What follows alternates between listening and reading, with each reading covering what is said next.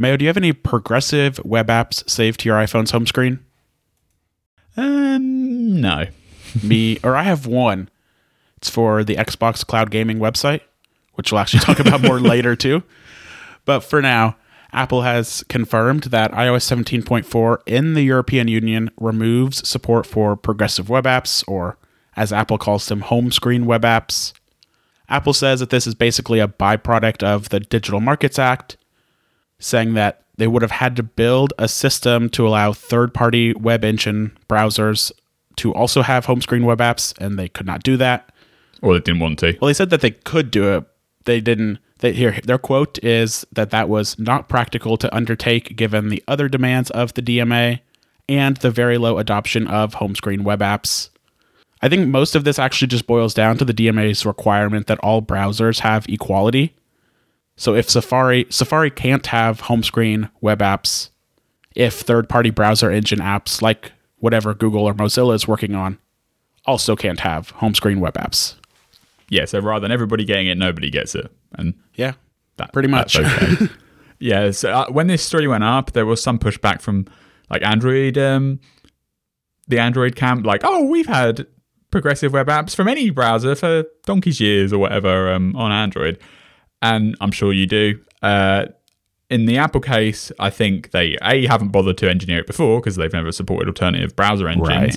And they have arguably higher standards for privacy and security and isolation. So they would have to commit engineering work to make something to make this possible. It's not just like, well, you can just do whatever you want. So they obviously see the usage statistics of home screen web apps as pretty low, and so they can't.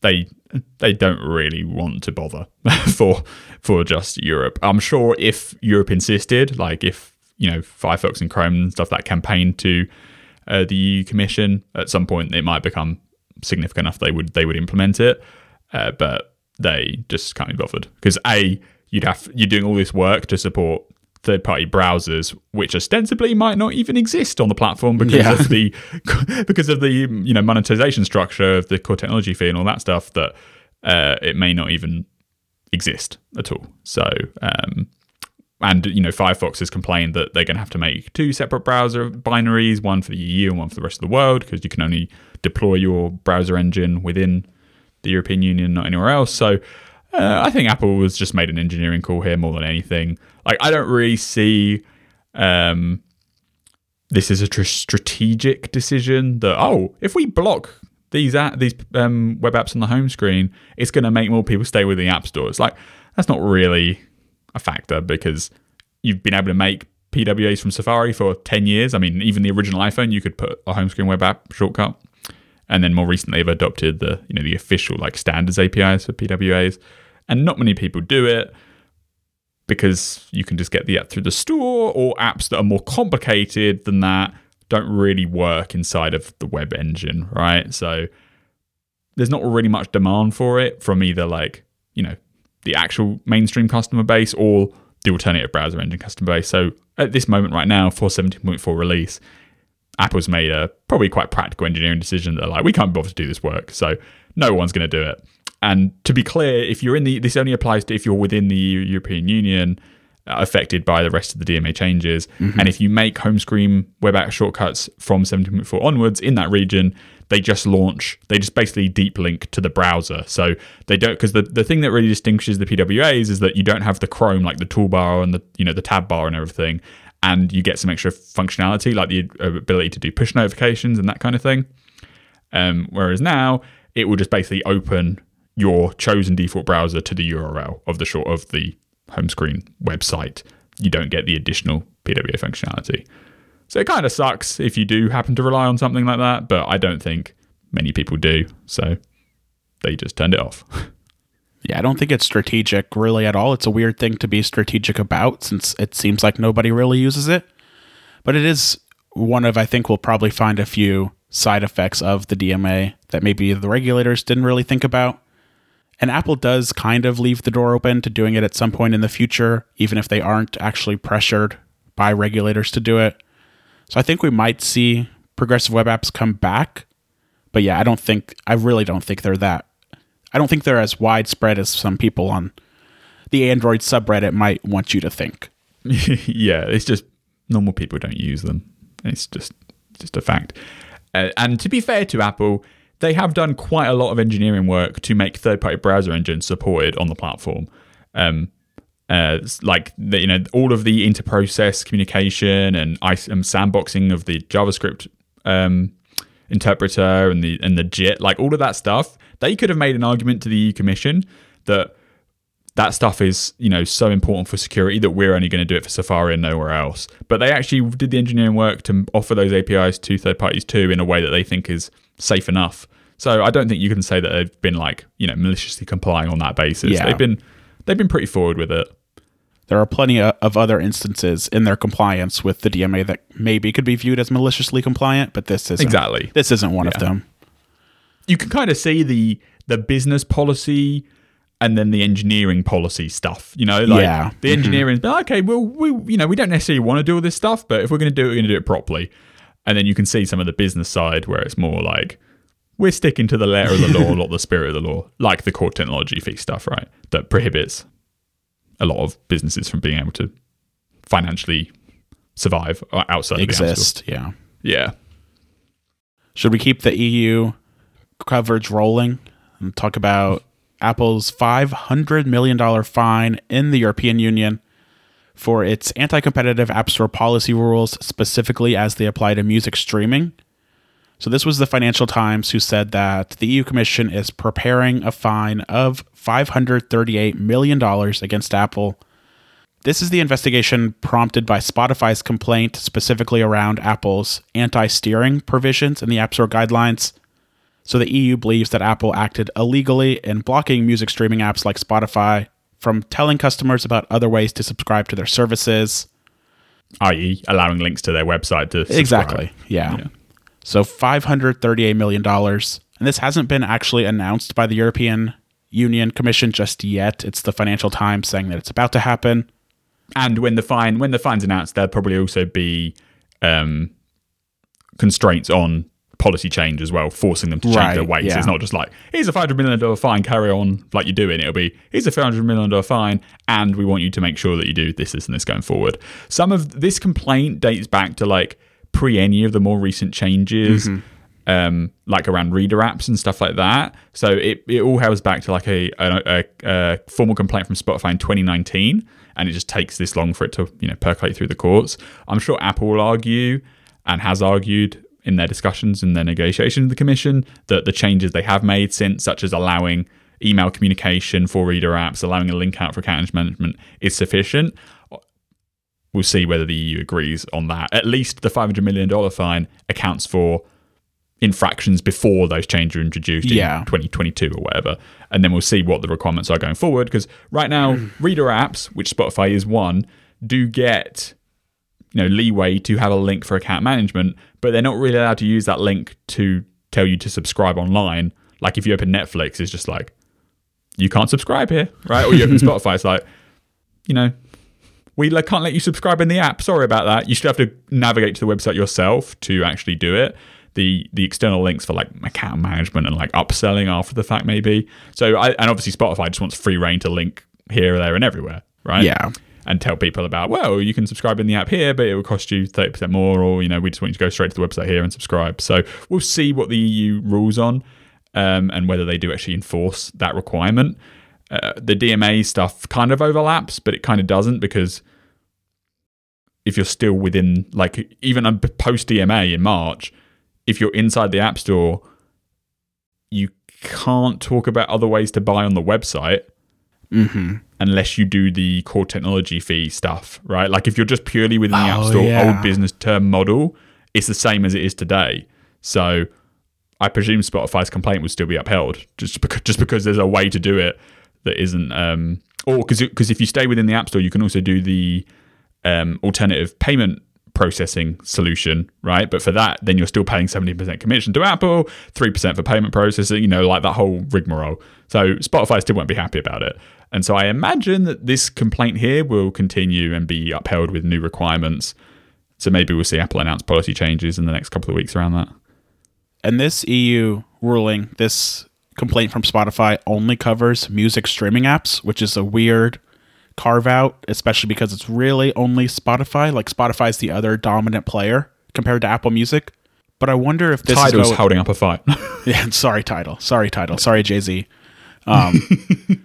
But I wonder if this is going to kind of pave the way for complaints from Netflix or whoever else is affected by the anti-steering rules. And Apple could have to fight this music streaming battle, a streaming TV battle, movie rental and purchase battle. Like this could kind of tell Netflix, like, hey, you can fight back and you might actually win. Yeah. Yeah, like this is a weird quirk of like market definition. So like this complaint specifically about Apple's impact on music streaming and whether they unfairly favored their own service. Apple's got that great quote where they're like, the App Store made Spotify the number one music service, which is a funny, reality, but it's kind of irrelevant. And so, yeah, if other companies want to come forward and file complaints to the EU, they might be able to get the same result as the Spotify outcome. But at least right now, we could see a ruling, whatever the enforcement is, it will be specifically for music streaming, and it'll be up to Apple to charitably apply it to other categories of apps if they wanted to. Just like a good parallel is the Netherlands with the dating apps, right? So like the dating apps had that big investigation, they had the enforcement, which would allow external links or alternative payment processors. That was the beginning of the external link entitlement stuff. But even in the Netherlands, Spotify can't use that because it's only for dating apps. Like that's how the law is written. So this will be a similar case here for the EU.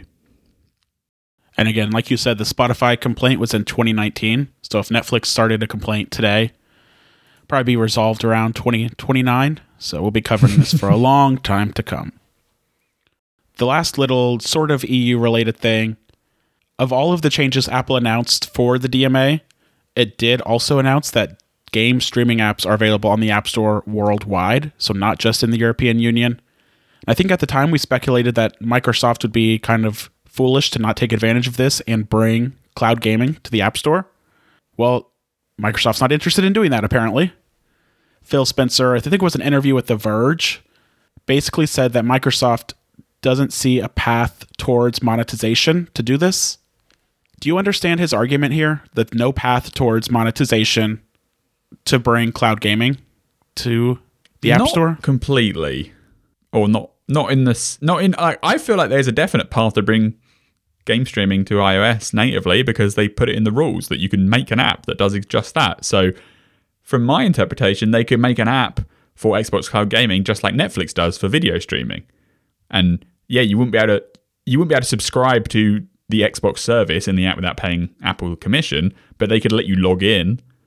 But as of right now, Apple's Reader app guidelines don't really have a carve-out for game streaming services, so wouldn't Xbox Cloud Gaming be considered what Apple calls a multi-platform service, where Apple says that they can allow users to sign in and access content, subscriptions, or other things that they've purchased elsewhere, so long as those items are also available as in-app purchases within the app using Apple's own in-app purchase system. Because what you said was my first interpretation of it, but then I quickly got corrected by some people that game streaming services are not, at least as of right now, considered reader apps like Spotify and Netflix. So maybe he has somewhat of an argument, but I do think that Microsoft could launch cloud gaming and just charge 30% more for the in-app purchase through Apple's system. Yeah, I'm not sure how this works because before the reader apps were a rule, like the Kindle app existed. That is true. You could log in with your account. Do you know what I mean? Like, I'm not sure how I'm not sure what the multi-platform service thing imposes. Like, because didn't the Hey email app, right? Like, you can't subscribe to Hey inside the application, but you can log in. Didn't they do something to skirt that guideline? Well, they added debate, and it was like a big thing for a while. But like, I'm pretty sure the ultimate ruling was that they were allowed to exist without offering the subscription directly. I mean, part of this is there's so many like exceptions to the App Store rules these days that like figuring out exactly what is permitted is kind of weird. But yeah, at least right now, Hey email lets you obviously log in with your account and does not have in-app purchases. So I'm not sure which part of the rules they now classify under, but the multi-platform services thing doesn't seem to be bulletproof in terms of requiring items available as in-app purchases with inside the app as well. I mean, the ideal solution here is Apple just updates the reader guidelines to say game streaming services. Because right now it's magazines, newspapers, books, audio, music, and video. Just tack on game streaming and your Microsoft is golden.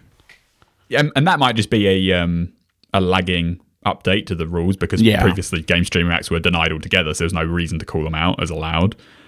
I feel like why would Apple have added the game streaming affordance in the rules if they weren't trying to get Microsoft to come on board, or like that type of people? So I can completely understand that Xbox want to allow for like microtransactions and stuff, which Apple won't let you do without using in-app purchase.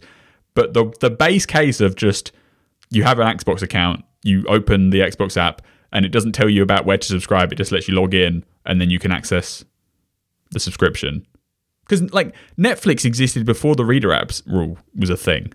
Like the Reader Apps rule allows a link out for account management, but it doesn't say anything about letting you log in.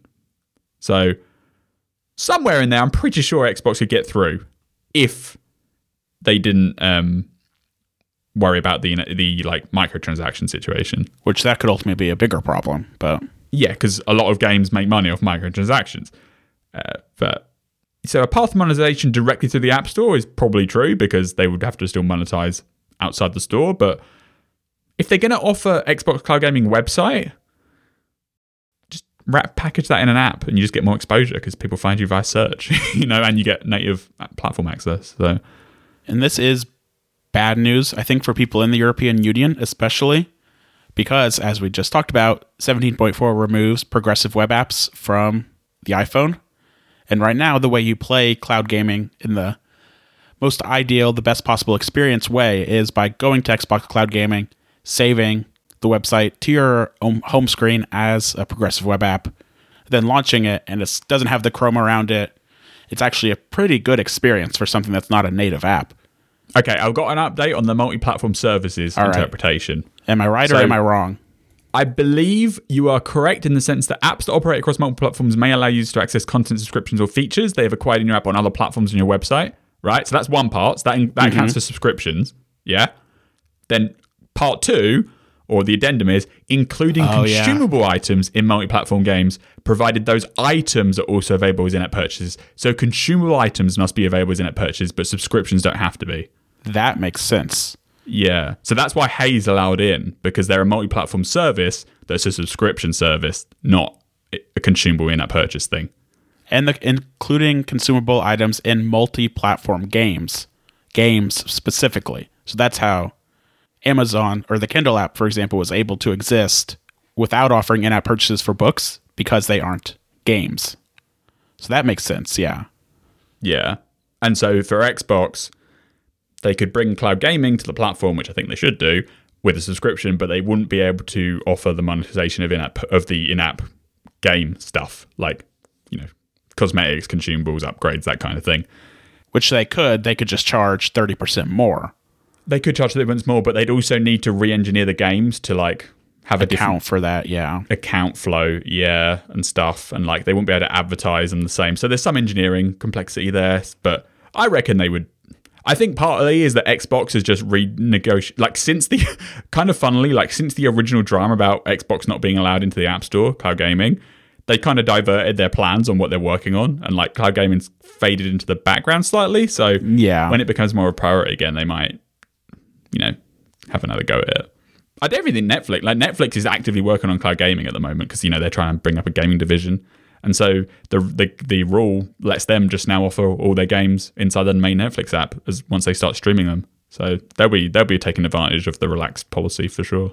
Yeah, there's a lot of focus on Microsoft, but that's probably bigger news there is Netflix.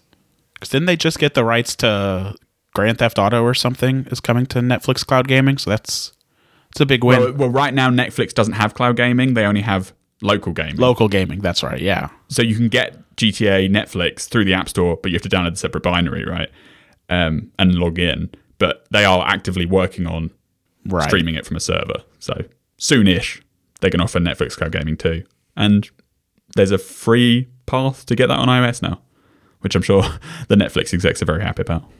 So I think in the course of this discussion, we came to the conclusion that maybe Phil Spencer does have a point a little bit for cloud gaming for Microsoft, but they could definitely get a version of cloud gaming through the App Store today if they wanted to do it. If they wanted to, yeah. Yeah. And also the other context is that Microsoft is, at least based on what they announced last year, they're working on a game-focused App Store for the European Union of some sort. Whether or not they move forward with that plan now that we know the full details of Apple's compliance, I don't know, but Epic Games repeated this week that they're going to do it. Yeah. They're going to do the Epic Games Store. But like you said, Microsoft's kind of focus may have shifted some in that regard. Yep. Happy Hour this week is sponsored by Nom Nom. Get 50% off your no-risk 2-week trial at trynom.com/happy hour. When your dog isn't feeling their food, you can't always tell. But when they love their meals, you know it. From a peppy step to a healthy coat, and that's what happens when you switch to Nom Nom. Feed your dog real, good food with Nom Nom. Nom Nom delivers freshly made dog food with every portion that is personalised to your dog's needs. Nom Nom food is made with real, wholesome ingredients that you can see and recognise without any additives or filters that contribute to things like bloating and low energy. Nom Nom uses the latest science and insights to make real, good food for dogs. Their nutrient-packed recipes are designed by veterinary nutritionists, freshly made, and shipped free to your door. Now, Chance, you have 2 dogs, so how do you and they like Nom Nom? So when you come home after not being home for the day and your dogs get really excited to see you, and it's a great reminder that your dogs love you and they missed you. I think Blake and Ruby now get more excited when I open the fridge and get Nom Nom out than they ever do about anything else. Kind of makes me worry that they love Nom Nom more than me. I also had this realization that both of them are starting to get older. They're about 7 years old. And as they get older, we have to start keeping a closer eye on their nutrition and their weight and their diet. Nom Nom makes that super easy. With the prepackaged meals, they just scoop into their bowls and you know that they're getting the nutrition and the calories that they need every day and not anything more. Blake and Ruby, they're laying under my desk right now as we record this, laying on my feet, and their bellies are full of Nom Nom breakfast. And they're telling me, they're looking up at me and saying they give it 5 stars out of 5 stars. Nom Nom has already delivered over 40 million meals to good dogs like yours, so join them. Plus, Nom Nom comes with a money-back guarantee. If your dog's tail isn't wagging within 30 days, they will refund your first order. So go right now for 50% off your no-risk 2-week trial at trynom.com/happy hour. That's spelled trynom.com/happy hour for 50% off. Thanks to Nom Nom for sponsoring the show. Mark Gurman at Bloomberg published a new report this week kind of going over some of the things he's talked about before in regard to Apple's plans for artificial intelligence initiatives this year. The one thing he's specifically focused on is Apple's plans to add AI coding and testing features to Xcode. So Mark describes this as operating similarly to Microsoft's GitHub Copilot feature, basically using artificial intelligence to predict code and complete blocks of code. He says that Apple is currently dogfooding this internally, so Apple engineers are being encouraged to use it for their own coding, their own development efforts, and Apple's goal is to launch it to third-party developers later this year. What do you make of this as our resident developer, Mayo? Resident developer opinion coming right in. Can you use it for Bingo Machine? Yeah, yeah. You can be bothered to code it by hand anymore. Just get the software to complete it all for you. So, like, obviously, when you're writing code in an IDE like Xcode, you get basic autocomplete already. Like, it's a long-standing thing. You know, function names, methods, variables, they all pop up as you type, and so you can just type less. But the kind of Copilot coding does more complicated completions than just like single tokens, right? Single words or single little expressions. It can do like logic and the kind of things where you can go on ChatGPT or whatever and type like, make me a Python script that does this and makes a graph, right? And it does like this whole big long thing and it produces a result that 99% of the time does what you want it to do. That is basically what Copilot, GitHub Copilot, makes possible for other IDEs in other languages. So if you're making a website or something and you're making some JavaScript and you like start typing the function like share page, right? And then you wait, the autocomplete fills out the rest for you. So you don't have to like actively prompt it like, I want to do something where this and that happens. It just kind of infers it from what you've already typed. And most of the time what it suggests to you is what you want to happen. So you just press enter and you get on with your day and it speeds up a lot of the repetition. Obviously, all the same caveats as any other AI technology apply. Sometimes it gets it wrong. Sometimes it gets it 99% right, but you need to look over it anyway because it doesn't get it completely right. All that happens as well with here. But over the last year or so, Copilot is very, very popular and used by a lot of developers. However, Xcode right now does not support plugin extensions like Copilot. So you can't get any of the enhanced AI completions within Xcode at all. Not from an Apple service, not from a third party. They just don't offer it. There are some GitHub projects that kind of like fake it with like this like plugin architecture thing, but it's nowhere near as seamless as like using Copilot in VS Code where people do it for like JavaScript or Python or anything else. So my feature request for the entire of the last year has been let Apple add a extension endpoint to Xcode that allows for these AI auto completion things to work directly integrated inside the IDE. And I wasn't expecting Apple to make their own. I'd just expect like you download the GitHub app for it and it just installs it into the Xcode and you get on with your day. So far, they haven't shown any interest in doing that. And maybe this is the reason, because they're actually planning to just offer their own service and do it that way around. As long as the service works competently, I'm perfectly happy with that being the solution. I don't really care which provider is doing my AI auto completions when I'm programming. As long as it does what I needed to do, it doesn't really matter. Like I've tried the Copilot and a couple of the other similar ones. They all kind of work about the same. So as long as Apple's solution works about the same, that's great. I don't have to worry about sending, I don't have to worry about the privacy concerns of using third-party companies. I can just use it all within Apple. And that would be great. And I imagine that there's a chance that maybe the Apple one could even work like on device, maybe? Because like the wider LLM stuff, like what they probably use for Siri, relies on such a big data set that you can't really do it on device, right? You just don't have the storage space, let alone the processing power or the GPU power to actually run it. But for stuff like programming, it's a lot smaller of a domain. So like the structure of code is far less expansive than all of English. And so maybe there's a chance they can actually run it locally, which would be great. If not, it'll be going off to like an Xcode server or something in the back end. But either way, I'm looking forward to it. I'm glad that they're doing this. I wouldn't have minded a solution that just let me integrate GitHub Copilot, but if they want to run their own version, and I guess they'll probably monetize it with services revenue because they already launched like Xcode Cloud, which is like continuous integration, which they charge a monthly fee for developers. Maybe they'll roll this into that. But either way, I'm pretty happy that that's coming apparently this year. The only thing I would say is I imagine it's not been trained on Apple's internal code bases, because then you could accidentally leak out Apple code if you prompted it in the right way. There's plenty of open source code out there. They may have license from GitHub. They may have license from just the general internet or just crawled the web. They're not going to have you wouldn't even need that much code. Like if you have a base model and you just use even like the Apple open source code bases, their own open source code bases, that's more than enough knowledge to make it work. So they don't have to train it on their own internal stuff, their own private frameworks. They just train it on Apple's own open source code.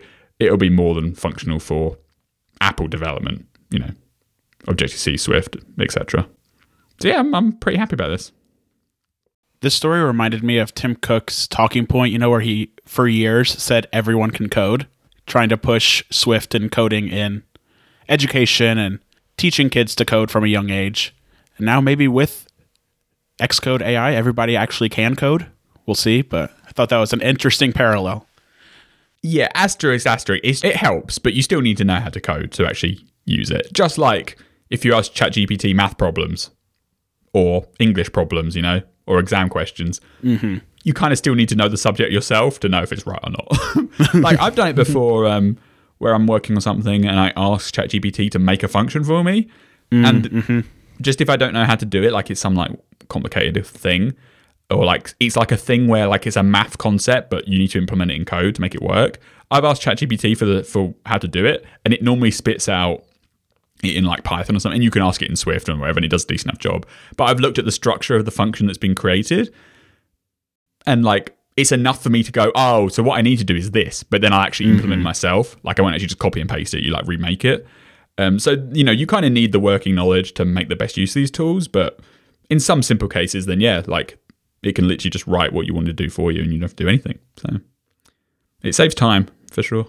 Because you'd be surprised the amount of time you're programming something and it's literally just like the exact same thing you've done before with like a different variable name, and it's like, why do I have to type the whole thing out? And with these AI autocompletes, most of the time you don't have to. Also in Mark's story for us non-developers, he says that Apple is testing a more powerful version of Spotlight search powered by large language models. Presumably this would be Spotlight on the Mac and iPhone and iPad. He says that the more powerful Spotlight would be able to toggle between specific features within apps and answer more complex questions, basically giving you the ability to dive deeper into apps to do specific functions and just kind of turn it into like ChatGPT integrated into Spotlight, but Apple's own model and maybe not that extensive, but... yeah, I mean, if they're going to do it for Siri... Exactly, yeah. Everything seems to point that they are, then it makes very logical sense that they'll do it for Spotlight as well, because it's basically the same thing, just text box rather than by voice. So, yeah, I mean, go for it. Like, this is almost like a no-brainer. If they're going to do it for Siri, which is the harder problem because it's like, huge domain space of a virtual assistant, Spotlight is basically just a reduced feature set of Siri. So kind of follows naturally to me. It's already possible too with some of like the third-party Spotlight replacement things on the Mac, like Raycast I know has AI features integrated. Of all the ways that we've heard rumors about how Apple's planning to use AI, this makes the most sense and would actually, I think, be the most useful, especially for people like us, people like me, because I'm using Spotlight dozens or hundreds of times a day to do various things. And maybe this would just mean I wouldn't have to jump out to Google as often. And maybe it'd be better at finding files and answering questions. That'd be cool. Yeah, I mean, like, they already do this, not in an AI-powered way, but, you can type in math problems into Spotlight and it'll answer them. You can type in basic trivia questions and it will try and give you a direct result instead you have to go out to the web. This would just be a continuation of that. There are some questions about like privacy, obviously, and this is a thing that kind of applies widely to all of the Apple AI stuff, is how much are they going to let you do on device, how much is going to get pushed off to a server and relayed through a backend. With Spotlight, you can kind of see like today, if you type a query into Spotlight on the Mac, it is doing a local search on device for your files and your music and stuff, but it's also going to a server, right? So everything you type into Spotlight is also sent off to a backend because you, at very least, you get autocomplete for Google searches, right? So Google, at some way, is getting your search complete history, your search autocompletes, and then also sometimes it can bring forward the weather or anything else. So you can imagine that's what they'll do as well when it's LLM backed. Is all your local files probably won't be uploaded to the server for analysis. They'll just use an on-device model for that, or just carrying using the same model they do right now. Or what might happen is like you type in a query and the query goes to the server LLM. The LLM then constructs a query that is like precise to what you can search for on your local device, and it sends that back and actually does the search locally. Like there's ways to do it where the privacy is more separated instead of them just like upload your whole hard drive. Because like Finder, right? You can do complicated searches in Finder today where you have multiple filters and like Boolean expressions, but obviously no one does that because it's a pain to do. But you can imagine if you typed in like a natural language query into Spotlight, the LLM on the server could then reformat what you've typed into a predicate thing that could come back down and then process locally to give you better results. So I think the concerns of privacy are, perfectly valid, but there's very clear solutions in most cases to these problems, or at least you can see how Apple will approach it. Other companies will just go, hey, we'll upload all your data and you can do it on the back end. But you can see ways that Apple will maybe not offer 100% of the features of everybody else, but they can get 80% of the way there while also upholding their privacy standards they've stuck to a lot. My big open question about Apple's attitude towards this AI stuff is how okay are they going to be with letting the LLM answer? We see a lot of this stuff at the moment where you can make ChatGPT or Google Bard or whatever they call it these days answer stuff in not the most politically correct or the most uncontroversial way. And that's where I'm interested in how freewheeling is Apple going to let their LLM be, or are they going to lock it down? Will you be able to ask the Apple LLM, tell me about the news in the style of a pirate, which you can ask ChatGPT to do, and it can go off all crazy and come up with stuff. Like, how much are they going to lock it down? In traditional senses, Apple has erred on the side of caution, and they're pretty conservative. So you can imagine them not going crazy. So I could see, for instance, with the Spotlight example, you can't ask it random questions and it just spew back paragraphs and paragraphs and paragraphs of human-like text, but they just might use the LLM to get you an answer more accurately. So right now, there might be 100 different ways you can type in to ask about the weather in a certain place or about a certain time of day or forecast or something, but there's only about 3 or 4 ways that the computer Spotlight, the Spotlight program we know today, knows how to interpret that phrase and give you an answer. But you can imagine that an LLM backing allows it to be more flexible in understanding your query and getting you a more accurate result.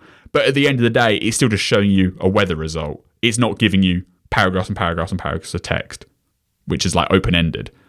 So I could see them going more towards the former rather than the latter. But we'll find out. It's uncharacteristic of Apple to go this fast into AI stuff in general. Like, when we were talking about this last year, I was skeptical they were going to ship anything this year, to be honest. Much of anything. But Gurman's pretty insistent that they're going all out and full guns blazing.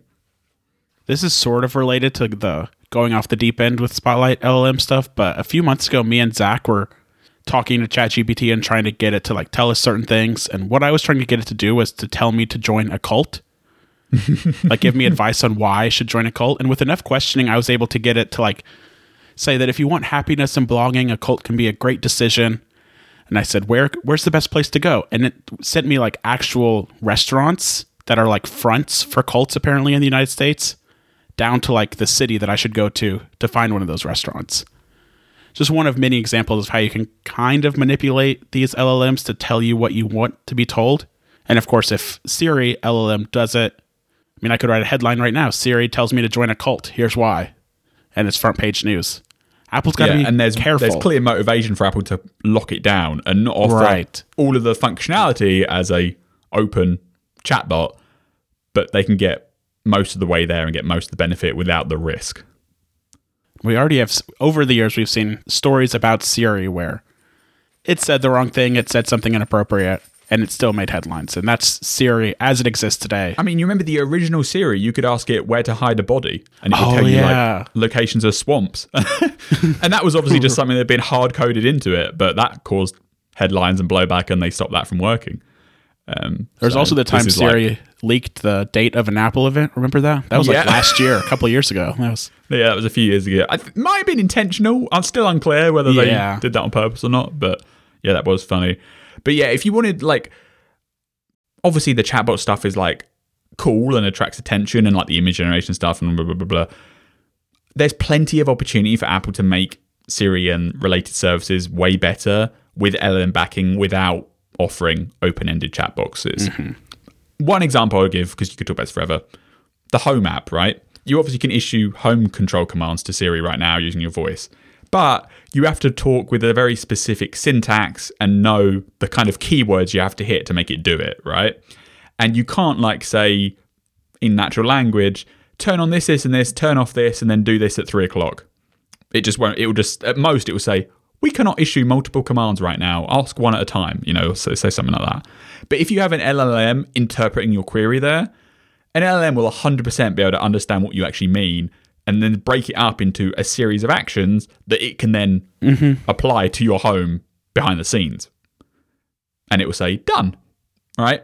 That is an LLM making Siri way smarter without having it like talk to you like a pirate and maybe say something it shouldn't. Hallucinate, yeah. Exactly, yeah. So that's kind of where I'm... Like, I if they only deliver that, I'll be thrilled. If they go wild and they let you talk to a Siri chatbot, then that'll be interesting. But I feel the more I talk about it, the more I feel like they're not going to let you do that. At least they'll have to, like, put massive beta labels on it on something, because it is going to cause problems for them. Every time we talk about Apple's AI stuff, we say that we're waiting for like the Bloomberg story. Apple scales back their plans for AI in iOS 18. So far, we haven't gotten that, which I think is a little bit surprising. If anything, it's the inverse. Yeah. So it's like they're doing more. Yeah. Maybe things are going well. We'll see. Happy Hour this week is also brought to you by Factor. Go to factormeals.com/happyhour50 and use promo code happyhour50 to get 50% off. With the hustle and bustle and just business of daily life, you might be looking for convenient cooking options. I know I am. And well, Factor is the answer. Their delicious, ready-to-eat meals make eating better every day easy. Wherever tomorrow takes you, be ready with pre-prepared, chef-crafted and dietitian-approved meals delivered right to your door. You'll have over 35 different options a week to choose from, including keto, calorie smart, vegan, veggie, and more. And there's even more to enjoy with your pick of over 55 nutrition-packed add-ons that help make your weekly meal planning even more delicious. Get started today and have a feel-good week of meals ready to go. Eat well without the hassle. With Factor, you don't need to spend time and energy on all the usual prep, chop, cook, serve and clean up work. Just heat and eat. And you can skip a trip to the grocery store. At the same time, every Factor meal is dietitian approved to be nutritious and delicious. Now, Chance, I know Factor sent you some meals, right? Mm-hmm. One of the cool things about Factor that I noticed during the checkout, the purchase process, is there are a few different pre-selected options you can choose. There's Chef's Choice, Keto, Calorie Smart, and Veggie Vegan. I chose the Chef's Choice option, and when it arrived, I was really impressed with the variety of meals, different things every day. But the best thing by far, like you said, Mayo, is just the convenience of being able to have them ready to eat in just a couple of minutes without any mess or prep required. Heat it up and it's ready to go, and I don't have to take too long of a pause from whatever I'm doing. They also sent some protein shakes and wellness shots, which were good. I know Emily really enjoyed the shakes especially. So yeah, we were impressed with Factor and highly recommended. Get as much or as little as you like by choosing 6 to 18 meals per week, and you can pause and reschedule your deliveries at any time. So head to factormeals.com/happyhour50 and use code happyhour50 to get 50% off. That's code happyhour50 at factormeals.com/happyhour50 to get 50% off. Thanks to Factor for sponsoring the show. So we got some interesting news about Apple Music Replay this week. For the first time, Apple is doing monthly Apple Music Replay recaps. So basically, at the end of every month, you can go to, replay.music.apple.com and view your recap for your top songs, top artists, total listening time on a month-by-month basis. So that's pretty cool, but as I just kind of implied, still only available via the web. Can't just go to the Apple Music app and get that information. Which is just stupid. I don't get it. I don't understand the holdup in... Because you can view your yearly Apple Music Replay playlists in the app itself, but any of the more in-depth data, you have to jump out to the Replay website. And Apple does make it easy to do that right from the Music app, but still, it goes to Safari. A lot of times it'll prompt you to sign in again. Yeah. I'm not asking, it would be nice if they had a fully native UI for it, but at a minimum, when you click on the link in the Music app, it's just opening the app web view that's automatically signed into your account. Mm-hmm. So you don't have to worry about logging in and go into a different browser. Just opening the in-app web view, most people wouldn't even realize that's what it is, right? They would just move on with their day and see their stats inside the application. Because a lot of Spotify Wrapped is technically like a web view in the app itself. It's more native than that, but it's not super integrated. But nobody complains about that just because it's right in the app itself. It feels native even if it isn't native. Exactly, yeah. Because the visualizations and the stats they offer are pretty nice. You get, milestones, top songs, top artists, number of minutes, and you get some nice animations on the yearly one. But I just feel like it's just... not just an elegance perspective, it's just discoverability. By being on the website only, people just don't check it out. And then they don't share it or they don't do anything with it. The Spotify one, when it comes around to Christmas, it prompts you when you open the app, pop up, here's your replay, you tap one button, you start seeing it. With the music experience, they don't really tell you that the yearly replay is available. There's just this one link on the browse tab, and then you tap that and it takes you to a website, and then it's log in with your Apple ID, and most people can't remember their password or they don't have autofill set up, and then they just don't bother. So feels like an easy improvement they can make, but so far no dice. Which, to give them credit, this update to add monthly stats is pretty cool, and it's something Spotify doesn't offer. It reminds me of Last FM, which lets you scrabble and get playback history on a monthly, weekly, daily basis, which offers some really cool data. But this Apple Music Replay monthly thing, they deserve credit for actually doing it. Another Apple Music related thing this week, is apparently on Android, the Apple Music Android beta app. There's some early signs that Apple Music is integrating with SongShift, which is a third-party service that makes it easy to move your music library and playlists between different music streaming services.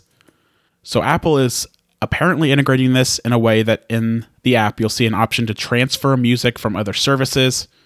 Apple says you can add saved music and playlists you made in other music services to your Apple Music library. All of this, like I said, is powered by SongShift, and it seems to be very, very early in the beta testing process and doesn't actually work all the way. But still, integrating with SongShift especially is an interesting decision rather than Apple just building a tool like this itself. I think it's a sign that like Apple's pretty aggressive, Apple Music, and they don't rest on their laurels. And fair play to them. They've added a lot of stuff the last couple of years. You know, every few months there's something new with Apple Music, and it keeps getting better and better and better. So you can't say they don't invest in it. I wonder if the integration with SongShift, well, first off, it seems risky because SongShift has had some problems in the past where Spotify or somebody like cuts off their API access. So if Apple does this and integrates with SongShift, and then Spotify says, wait, no, we don't want that. They just cut them off, and then not only is SongShift screwed, Apple just integrated this into their own app, and they're screwed. But integrating with SongShift... I guess it's slightly better than them doing the work and then them getting cut off. Yeah, I guess that. And also maybe it's like a antitrust thing of some sort. I don't know. But it does solve the biggest problem for most people with changing music streaming services. If you spent years building a library, curating dozens or hundreds of playlists, you don't want to switch from Spotify to Apple Music and then have to rebuild all of that from scratch.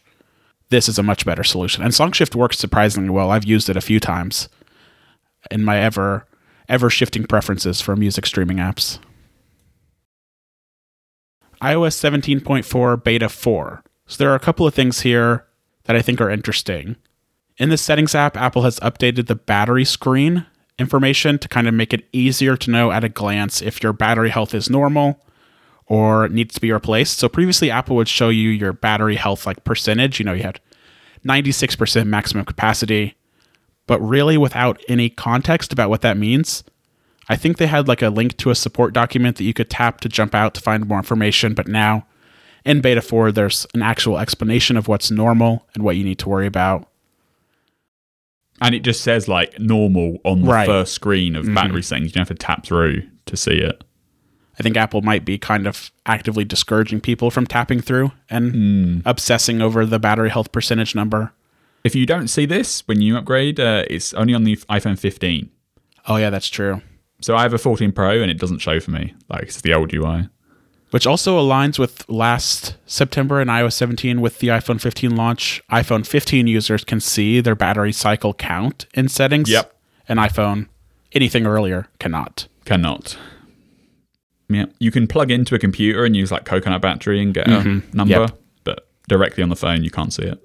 So the other interesting battery-related thing that's sort of tied to 17.4 is Apple. So Apple initially said the iPhone 15's battery could retain up to 80% of its capacity for 500 complete charge cycles. But basically they say they've retested this and that the iPhone 15 can retain 80% of its capacity at 1,000 complete charge cycles. This seems like a really, really good change. And it's one that seems, I don't want to say too good to be true, but surprising that it took them, the iPhone 15's been out for 6 months at this point, 5-6 months, and now they're saying that, hey, actually your battery will last twice as long. And they say that their testing involved charging and discharging the battery 1,000 times under specific circumstances representing common use cases. That's why it took 5 months. It takes a long time to recharge the battery 1,000 times. They also did point out that this isn't due to any specific hardware or software changes for the iPhone 15, but rather just its overall updates to battery components and power management over the years. And they actually say, too, clearly that the batteries changed, though, because that's why you can see the cycle count on the screen. I think what they maybe mean is that there's been no changes in like the iPhone 15 in the intervening 6 months. You know, like they haven't made a hardware. Okay, yeah, that makes sense. Haven't made a hardware change to the iPhone since it launched. This is all. Yeah, so all iPhone 15s, right? Yep, are rated for 1,000 cycles. And they do say that they're investigating and retesting older iPhone models as well, But as of right now, those are still 80% capacity at 500 charge cycles. Well, because it's a funny announcement, because do you remember, like, just before Christmas, there was that big hoo-ha that the iPhone 14 Pro batteries were dying faster or seeming to die faster? So, like, people were posting their battery percentages for the iPhone 14 series and saying, "Oh, I'm already at 87% or whatever. This seems not as good," or like my iPhone 14 Pro battery's worse than previous years and it's like dying sooner. And if you do the maths, if you're rated for 500 cycles, after a year of owning the phone, you should be down to about 90%, because 500 cycles is roughly 2 years if you're charging like once a day, right? And so yeah, if you buy every September, then if you buy an iPhone 14 in September 22, by the time of September 23, it should be about 90% capacity. And then by September 24, it'll be 80% capacity because they've gone through 500 cycles. Mm-hmm. So that's just counting. That's just math. Yeah, if the 1,000 cycle thing is legit, right, you're getting 4 years, right? Because that's twice as long. So your battery percentage should theoretically right now still be like near 100. And then only this fall, it will be like 95 rather than 90. So like, you're getting quite a lot of extra longevity. So my iPhone 15 Pro Max battery health is still at 100%. And I'm at 177 charge cycles, which that kind of suggests that it's on track to outperform even the 1,000 number. Yeah, it's not linear, so it does fluctuate around a bit, but yeah, roughly, it seems on track for 1,000. And I don't think Apple would make this change if they weren't like 1,000% sure that they were right, because they've gotten in so much hot water when it comes to battery health and throttling and all of that over the years. So I think they're pretty confident in this if they're saying it publicly. Yep. And just for completeness, I obviously have a 14 Pro that I bought at launch in 22, and so now it's been a year and a half. And my battery capacity percentage is 88, which is right in line with the 500 cycles. Yeah. Have you plugged it into Cocoa battery, whatever it's called on the Mac, to see your charge cycles? I haven't recently. I imagine you're probably like above the norm a little bit, just like me. But the other thing in iOS 17.4, Apple says that it's launching quantum computer protection for iMessage. Do you know what that means, Mayo? Because I don't.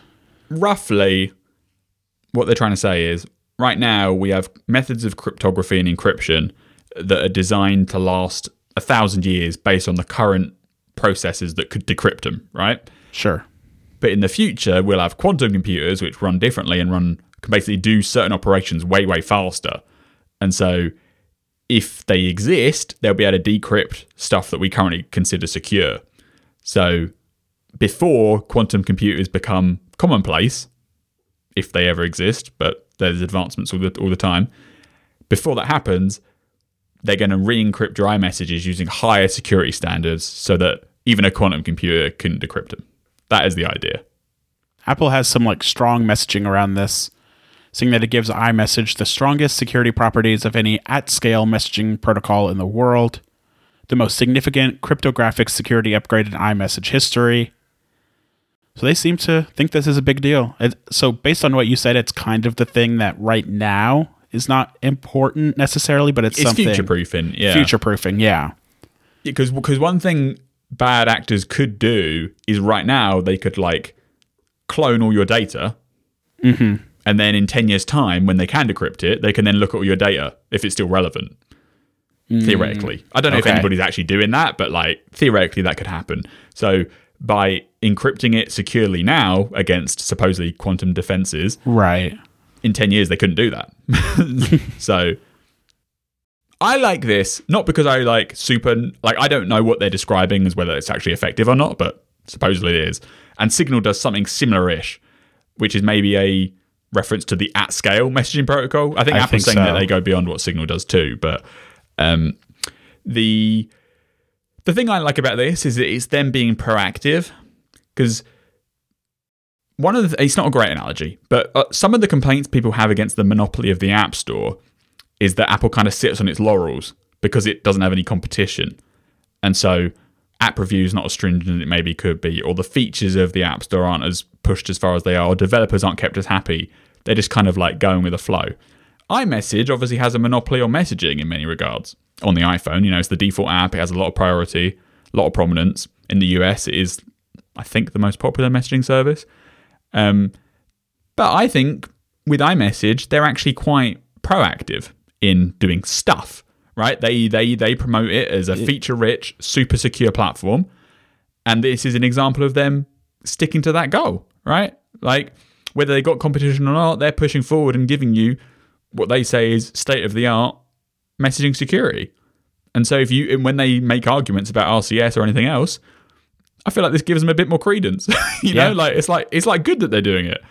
Because at the time when Apple made the RCS announcement, we speculated that Apple could either has plans to do more for iMessage already or would have to do more kind of to make good on its promise that iMessage is the best and most secure platform for iPhone users. So this is a good example of them putting their money where their mouth is on that. Yeah, because the RCS protocol they will be adopting at the end of this year isn't end-to-end encrypted at all, right? But we anticipate that they're working with the standards bodies to support that. But when they eventually get around to doing that, they'll be like, well, you can use RCS, which is encrypted end-to-end, or you can use iMessage, which is encrypted against quantum computers. Do you know what I mean? Like they're always pushing the state of the envelope forward. So I think that's a good sign. And I'm happy they're doing it. Even though I don't think practically most people need to worry about the potential vulnerability of quantum computers decoding their messages in 15 years' time. If you're a politician, a state actor, someone of national interest, it's different, right? But as an individual, I wouldn't worry about it too much. Maybe I'm misguided, but it can't hurt. Let me put it that way. Yeah, because this is the type of thing that people don't have to worry about or really do anything. It's just kind of happening in the background to protect them. Whereas Apple has something like iMessage contact key verification where there is something the user has to do to opt in and make sure it's working for who they're talking to. And Apple specifically says that is for politicians and state people and people far more important than me and you. But this, it's just there and it works. And theoretically, it's protecting us in at least some form or fashion. Yeah. And on their blog where they describe this rollout, they have this dotted box which says future, which says that additionally in the future they'll do PQC authentication, which they don't do right now. Oh. So you can imagine in a future iMessage update, they will also do continuous authentication with quantum defense encryption. But right now, they're just doing the rekeying process, which is quantum secure. Yeah, I was going to complain about the lack of PQC authentication, but they've got it covered. Yeah, I'm switching to WhatsApp. WhatsApp, is that even on this chart? It's way in the back. Probably. Oh, it is there. It's at level 1. WhatsApp's level 1. With Line, Viber, and the old version of iMessage. Signal's level 2, then iMessage is level 3. So make of that what you will. If it's level 3, it can't be bad, right? Exactly. Happy Hour this week is brought to you by Fast Growing Trees. Sign up at fastgrowingtrees.com and use promo code Happy Hour to get 15% off. Fast Growing Trees is the biggest online nursery with more than 10,000 different kinds of plants and over 2 million happy customers in the United States. And as well as plants for the garden and porch, you can grow lemon, avocado, olive or fig trees inside your home on top of the wide variety of houseplants available. Fast Growing Trees makes it easy to order online and your plants are shipped directly to your door in 1 to 2 days. And along with their 30-day Alive and Thrive guarantee, they offer free plant consultation forever. Now, Zach isn't here, but you've heard him talk before about Fast Growing Trees in previous episodes. He got 2 plants from them. He got a fiddle leaf fig tree and an areca palm tree. I know he loves them. They really enlivened the entrance to his house. I've seen photos of them on his porch. Months later, they're still going strong. They look great and they keep getting bigger and bigger. And I know that Chance, you also have some trees coming from Fast Growing Trees, correct? I have the braided Madagascar dragon tree coming, which sounds and looks very cool. And I've actually seen Zach's plants on his front porch in person, and yeah, they look good. Yep, and we'll talk about your dragon plant in a future episode, I'm sure. You don't need the hassle to drive around to nurseries and big garden centres, waiting in long lines, and then worrying about loading big plants up in your car. Fast Growing Trees makes it super easy to order online and your plants are shipped to your door in just 1 to 2 days. And their experts curate thousands of plants so you can find the perfect fit for your specific climate, location, and needs. Plus, they have growing care advice available 24/7, So you can talk about how best to add some privacy, shade, or natural beauty, how to take care of your plants, or anything else that you might need. Right now, they have the best deals online, up to half off on selected plants, and listeners to our show can get an additional 15% off when using the code HAPPYHOUR at checkout, all one word, no spaces. That's an additional 15% off at fastgrowingtrees.com using the code HAPPYHOUR at checkout. fastgrowingtrees.com, promo code HAPPYHOUR. Offer is valid for a limited time. Tell them that we sent you. Thanks to Fast Growing Trees for sponsoring the show. I didn't really have this on my bingo card for this week or really ever, but Apple has released an Apple Sports app for iPhone. The focus seems to be a bit random. Yeah, very random. Apple News has had a sports tab for a while, but this is kind of just them breaking out some of those features, removing some of those features into a dedicated sports app where the goal is on just showing you the scores of your games from your favorite teams as quick and easy, clutter-free as possible. It looks pretty good, I think. It's bare bones, but in a good way, I think. Yeah, it's pretty good for a first release. Like, it is kind of weird that this kind of reminds me of the Apple Classical thing, where it's like, yeah, do you really need another separate application just for the sports scores when you already have a sports tab in the news app and a sports tab in the TV app, and some of them do already show scores? But this app is like dedicated, at least right now, to just showing the scores of teams that you follow really, really quickly. And once you get it set up, it does do that. I think the setup process was a bit fiddly. It is, yeah. In my testing, it does automatically sync teams that you've favorited from the My Sports section in news and TV. But I think a lot of people don't use those sections, so they'll be coming to the sports app completely fresh. That's how I was. It has like a weird list where you have to favorite the teams that you want to show, but you can't just click on the row. You have to click on the tiny little star icon on the left. So there's some niggles in terms of how it's designed. But once you get through the configuration, you don't really have to look at that list screen again. You can just look at the main screen where it has yesterday, today, and upcoming matches. And it shows the matches. It will show the scores. It will show the team, the roster. It can show you where they're currently standing compared to other teams in the league. If the game's ongoing, you get play-by-play descriptions. You get the lineups, and if it's a football game, you get like the red cards and stuff. You get the goals and the times. Like a lot of information in there, and you can just swipe between them to switch between games. So if you have a lot of teams, like if you only follow one team, and you only really care about, say, football, Arsenal, you don't really care about anything else. Mm-hmm. Maybe the app's a bit superfluous because it's really designed for you to follow like 5, 6, 10 teams, maybe a whole league, and then see all the sports scores in one go in one big list. If you're just following one, it's kind of maybe overkill for that. But if you are following like a whole sport, pretty good layout.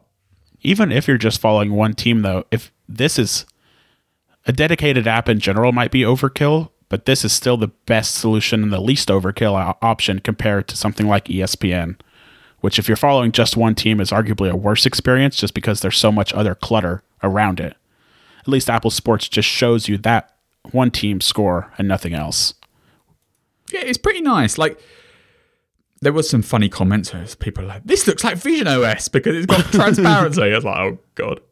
Not really, I don't think. I think it mostly looks like the news app.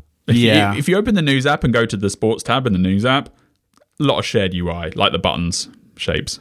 It looks sort of like a hybrid of the news app and also the journal app to a certain degree. Mm-hmm. The journal app is also like a very rudimentary implementation in terms of interface for a journaling app. And this is kind of the same thing for a sports score app. As for why Apple did this, I really think it was just Eddie Q wanted it. Mm-hmm. So he tasked like 2 people inside Apple to make it for him. I mean, he said that in an interview, right? Like he said, I just wanted a simple app to view scores. His exact wording is even better. He said, it was Jason Snell. He said, I just want to get the damn score of the game. And it's really hard to do because it seems like it's nobody's core feature. So we said, we're going to make the best sports app possible. The best sports app you could possibly make. Which for scores. For scores. That's one criticism I might have. If that's the only feature it's ever going to do, they maybe should have called it Sports Scores, not Apple Sports. Yeah. Because if you call it Apple Sports, it kind of feels like an all-in-one thing where people want to come to it to see news. They want to see off-season information. They want to see trades. They want to see all sorts of stuff. And at least in the first release, it doesn't do any of that. Like, there's no news coverage. Like, even in the news, if you open sports in news, the same teams that you can follow in the sports app will have news, right? But in the sports app itself, there's no news to see, and you can't even link out to the news section. So either they're planning to evolve it over time, or they should rename it, is my opinion on that. There's no notifications. There's no live activities. There's no widget. The live activities thing is pretty lame because that's following sports is like one of the best use cases of live activities in general. Which you can do in the TV app. Right, yeah. You can follow live activities of ongoing Apple TV sports games, but you can't do it in the sports app. I'm sure some of that will get built over time, but version 1.0 doesn't exist. And in our coverage of this, the most common response to people who didn't read the article was that there was no support for NFL. The NFL season is over, and Apple says support for MLB, NFL, NCAA football, WNBA will be available for their upcoming seasons. So it is weird that they didn't get this out in time for the NFL playoffs, but it's here now. I think they shipped it when they did because it was literally the first day of the MLS season. That is also true. Yeah. They wanted to be out for that. But I hope it does evolve because, like, I can see scores being like the top thing, and it is fast for seeing the scores because you can combine so many teams together and see them all in one place. But it would be nice if you could like watch the game without having to leave the app, especially at the Apple games, like the MLS games. Right now, all you get is an opening TV button, so you get sponked out to another application to view the video feed. And over time, it'd be nice if they could integrate more of that directly. I also feel like I should be able to see the news for the teams inside the app too. Like, it doesn't have to be top level, but like if I'm clicking on a team, I can see the lineup, but then I want to like maybe see the stats of the individual players or see the news about the players or the trades that are going in the off season. That's a complaint I saw about people saying that it doesn't have the, MLB yet. It's because obviously there's like spring practice and stuff happening. Spring training, yes. Yeah, spring training, whatever you call it. That is not acknowledged at all in the application right now. It wouldn't really have a purpose because it's only scores, right? But other sports apps, i.e. apps that have sports in the name, do more than just scores. So maybe Apple misleads people by the naming here slightly, if their only intent is for it to show scores and nothing else. Well, the one other thing it does show is betting odds, which is an interesting decision. I don't really have a problem with it, but some people are super worked up about it. Because you can also go to the settings app and disable betting odds so they don't show up. In comparison, if you go to a direct app like DraftKings, which is where Apple's getting their betting data, you see so many more betting odds and bet options than you see in Apple's app, because Apple just shows you like the money line, the over-under, and the spread. And that's information that I think even if you aren't gambling on a game is still useful to see. See who the favorite is, see what the line is. There's a lot of I don't know. The people are reading into this too much and saying that Apple's going to add betting to the app. I don't think that's it in the slightest. Yeah. If they do add betting to the app, I'll agree with you. It's basically stupid. But just showing you the odds is like pretty commonplace for sports apps these days. And at least on like Threads and Twitter and stuff, that's the narrative that has kind of dominated is the betting odds inclusion. Which is whatever. Maybe it should be opt-in instead of opt-out, but I think it's fine. I think it's tasteful because there's not even a link to DraftKings, right? Which is another thing that went viral on Threads, was somebody saying that there were affiliate links to DraftKings, which there's not. There's no affiliate links. There's no ads. There's nothing. It's just a little tiny it's table. Just 3 lines of text for betting odds. And you can turn it off in the settings. If they do later turn it into a monetization opportunity, I'll agree with you. That's distasteful and they shouldn't do it. I agree. But they haven't done it.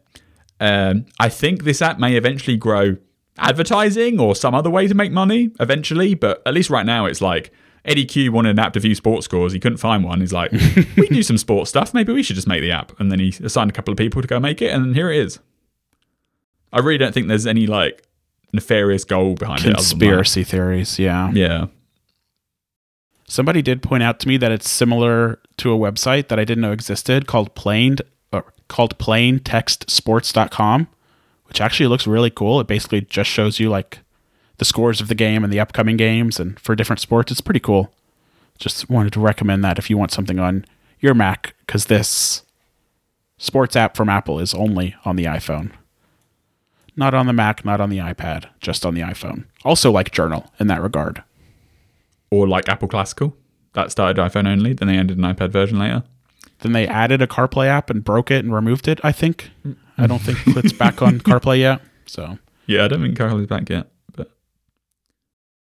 But this is, let me put it this way. I think this is a better 1.0 than the Journal app is. Really? You think so? I think so. Because at least the Journal app has like the suggestions aspect. I think the problem with the Journal app is after you make journal entries, you can't review them very well. That's true. So like you write into it and then with the hope that one day the app will be better at showing them again. Although in the sports app, one limitation I did notice is that you can only go back to scores from the previous day. You can't go back any further than that, which is kind of lame, especially if like your team didn't play yesterday, like they played 2 days ago. You can't see if they won or if they lost, or see specific information about that game. Yeah, that is a limitation that maybe they could fix in time. But I think if you want an app, like if they called it Apple Sports Scores, this is a really good 1.0. They called it Apple Sports, which then made people hype it up a bit too much and then realize that it doesn't actually do the other stuff. So that was a mismarking of it. But for an app they randomly released on a Wednesday or whatever it was, I was like, this is pretty good. And it's not notably included in the OS. Yes, at least correct. Currently. You have to go to the App Store to download it. Maybe in the future when they build out the features and expand it a bit more, it will become OS integrated. But right now, you go to the App Store and download it. When they add gambling, it will become OS integrated.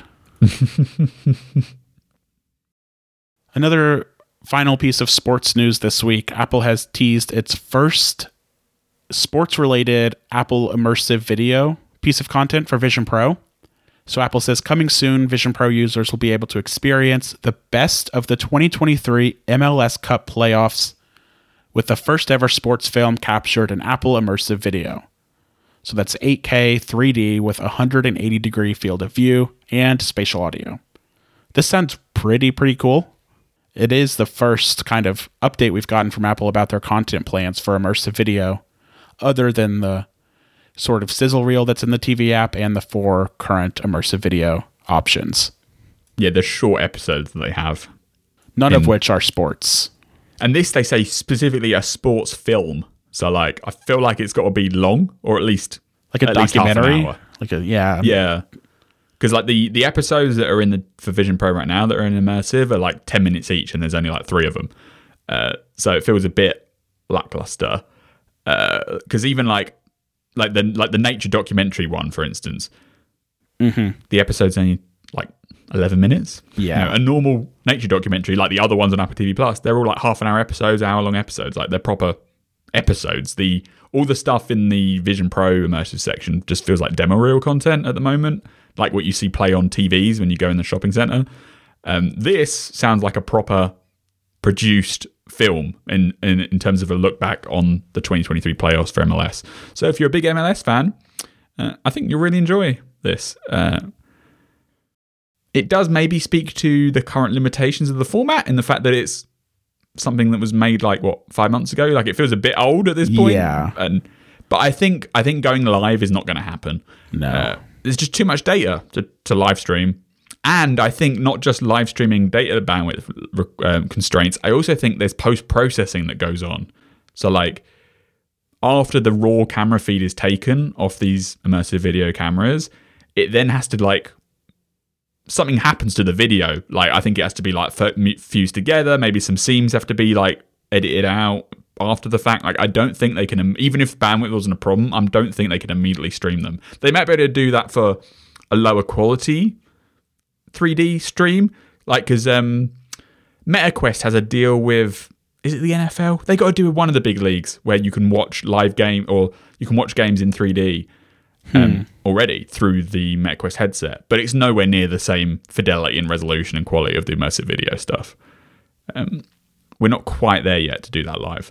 I think the important context too is most sports aren't even streamed in 4K yet. Yeah.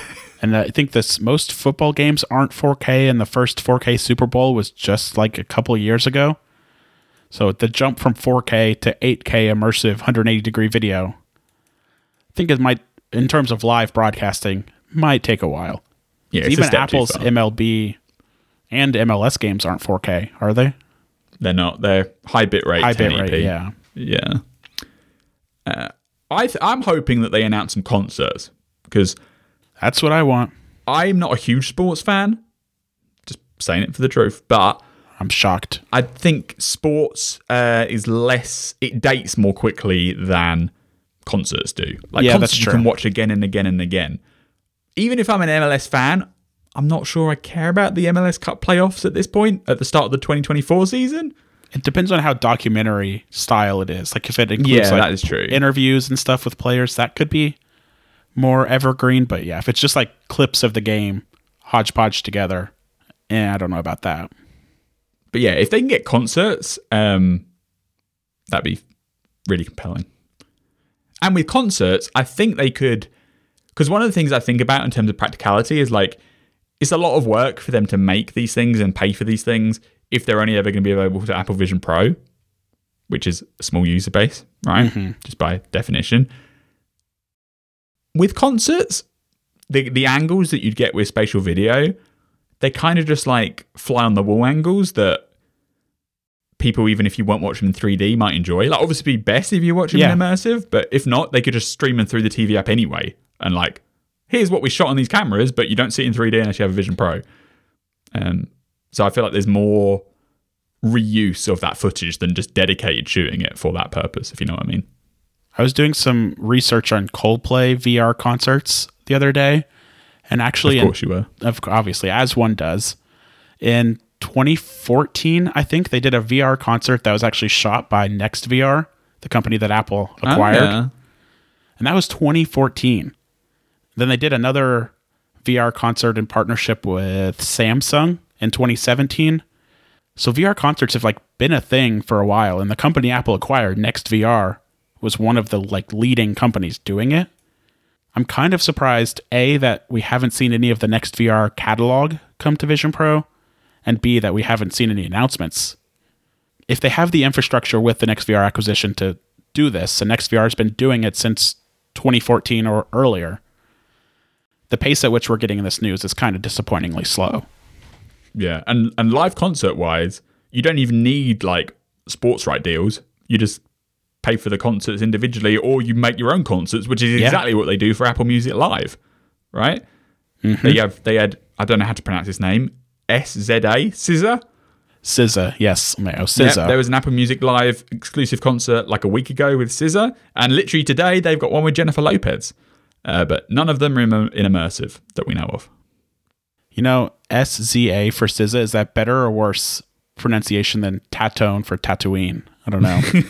It's up there. It's up there for one of the biggest artists in the world, but it might be up there. But yeah, sorry, scissors. Anyway, I think that's all for. Oh, one more thing on MLS actually. No free MLS season pass for T-Mobile customers this year, which kind of sucks. I've also seen far less like free trials and promotions going around in general. Like last time round, it was the first season of Season Pass. They went pretty heavy on the marketing and here's free trials and you can watch it for free and blah, blah, blah, here's a promotion and it's free for T-Mobile. This time around, not so much. $15 a month. Or $12.99 if you've got TV It's Plus. true. I still think it's too expensive, but there you go. Should be cheaper.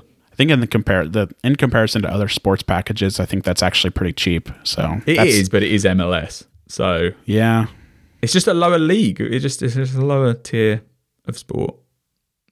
All right, that does it before Mayo makes more people mad. You can find us on Apple Podcasts, ad-free version of the show for $5 a month or $50 a year. Send us feedback, happyhour@9to5mac.com. Find me on Threads, Twitter, Mastodon, @Chance H. Miller. And Mayo, what about you? @BZMayo. All right, thanks, Mayo. Bye-bye.